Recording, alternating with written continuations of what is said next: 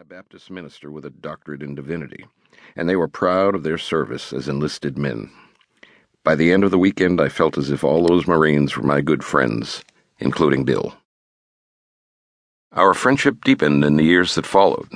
I visited Bill often, sometimes in the company of the old Marines, who gathered at Bill's house once a year. Bill and I chatted by phone regularly.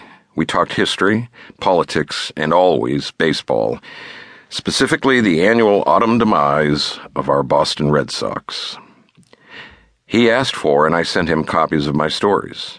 I felt certain that he would never finish Defender of the Realm, but when I suggested that he find someone to complete the book, he would shake his head no. He and his publisher, Little Brown, regularly received calls and letters, even surprise office visits, from fans around the world asking when the book would be finished. In 2001, Bill told the New York Times that he could no longer put words to paper. Eventually, he agreed to consider a collaborator, but none proposed worked out.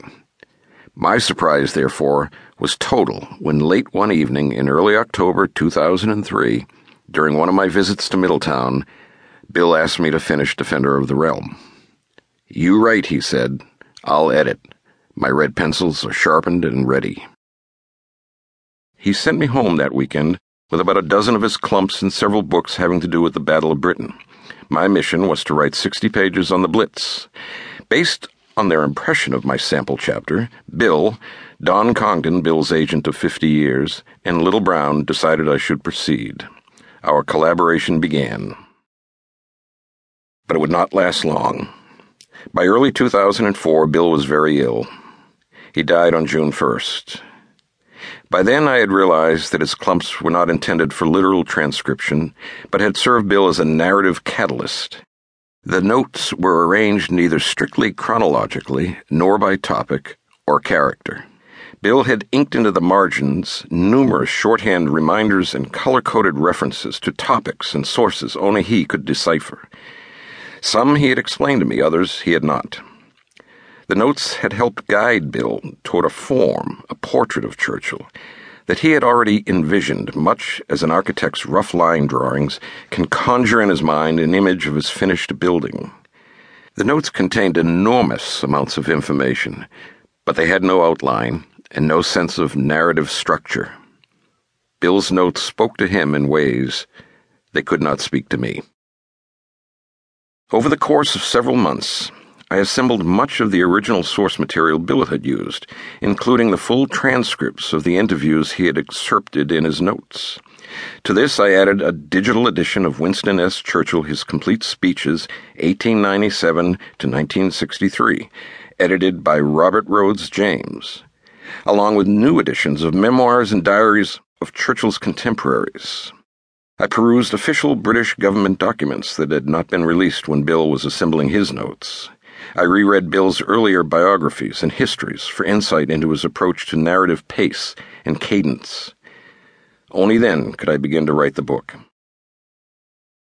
Bill spent many years on the Wesleyan University campus as an adjunct professor of history and writer-in-residence, but he was not an academic. He was a storyteller who made history accessible by masterful use of the dramatist's tools, plot, setting, and character. He and I often discussed his approach and agreed that the biographer must get out of the way of his subject, who should be placed squarely within his times and be allowed to speak and act for himself. In the case of the greatest Englishman of the 20th century, the importance of doing so is obvious.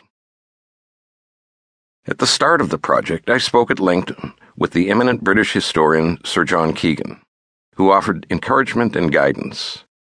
Churchill's namesake grandson, Winston S. Churchill, gave generously of his time up to his death in 2010, answering yet more questions on the subject of Sir Winston, as did Churchill's daughter, Lady Soames.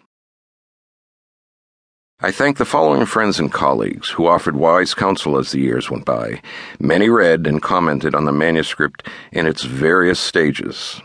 Sanford Kay, Jim Case, Rich Cooper, Jane Deering, Tess Van Dyke Gillespie, Bill Gillespie, David Rising, Jeff Baker, Albine Erzik, Brigadier General, U.S. Army, retired,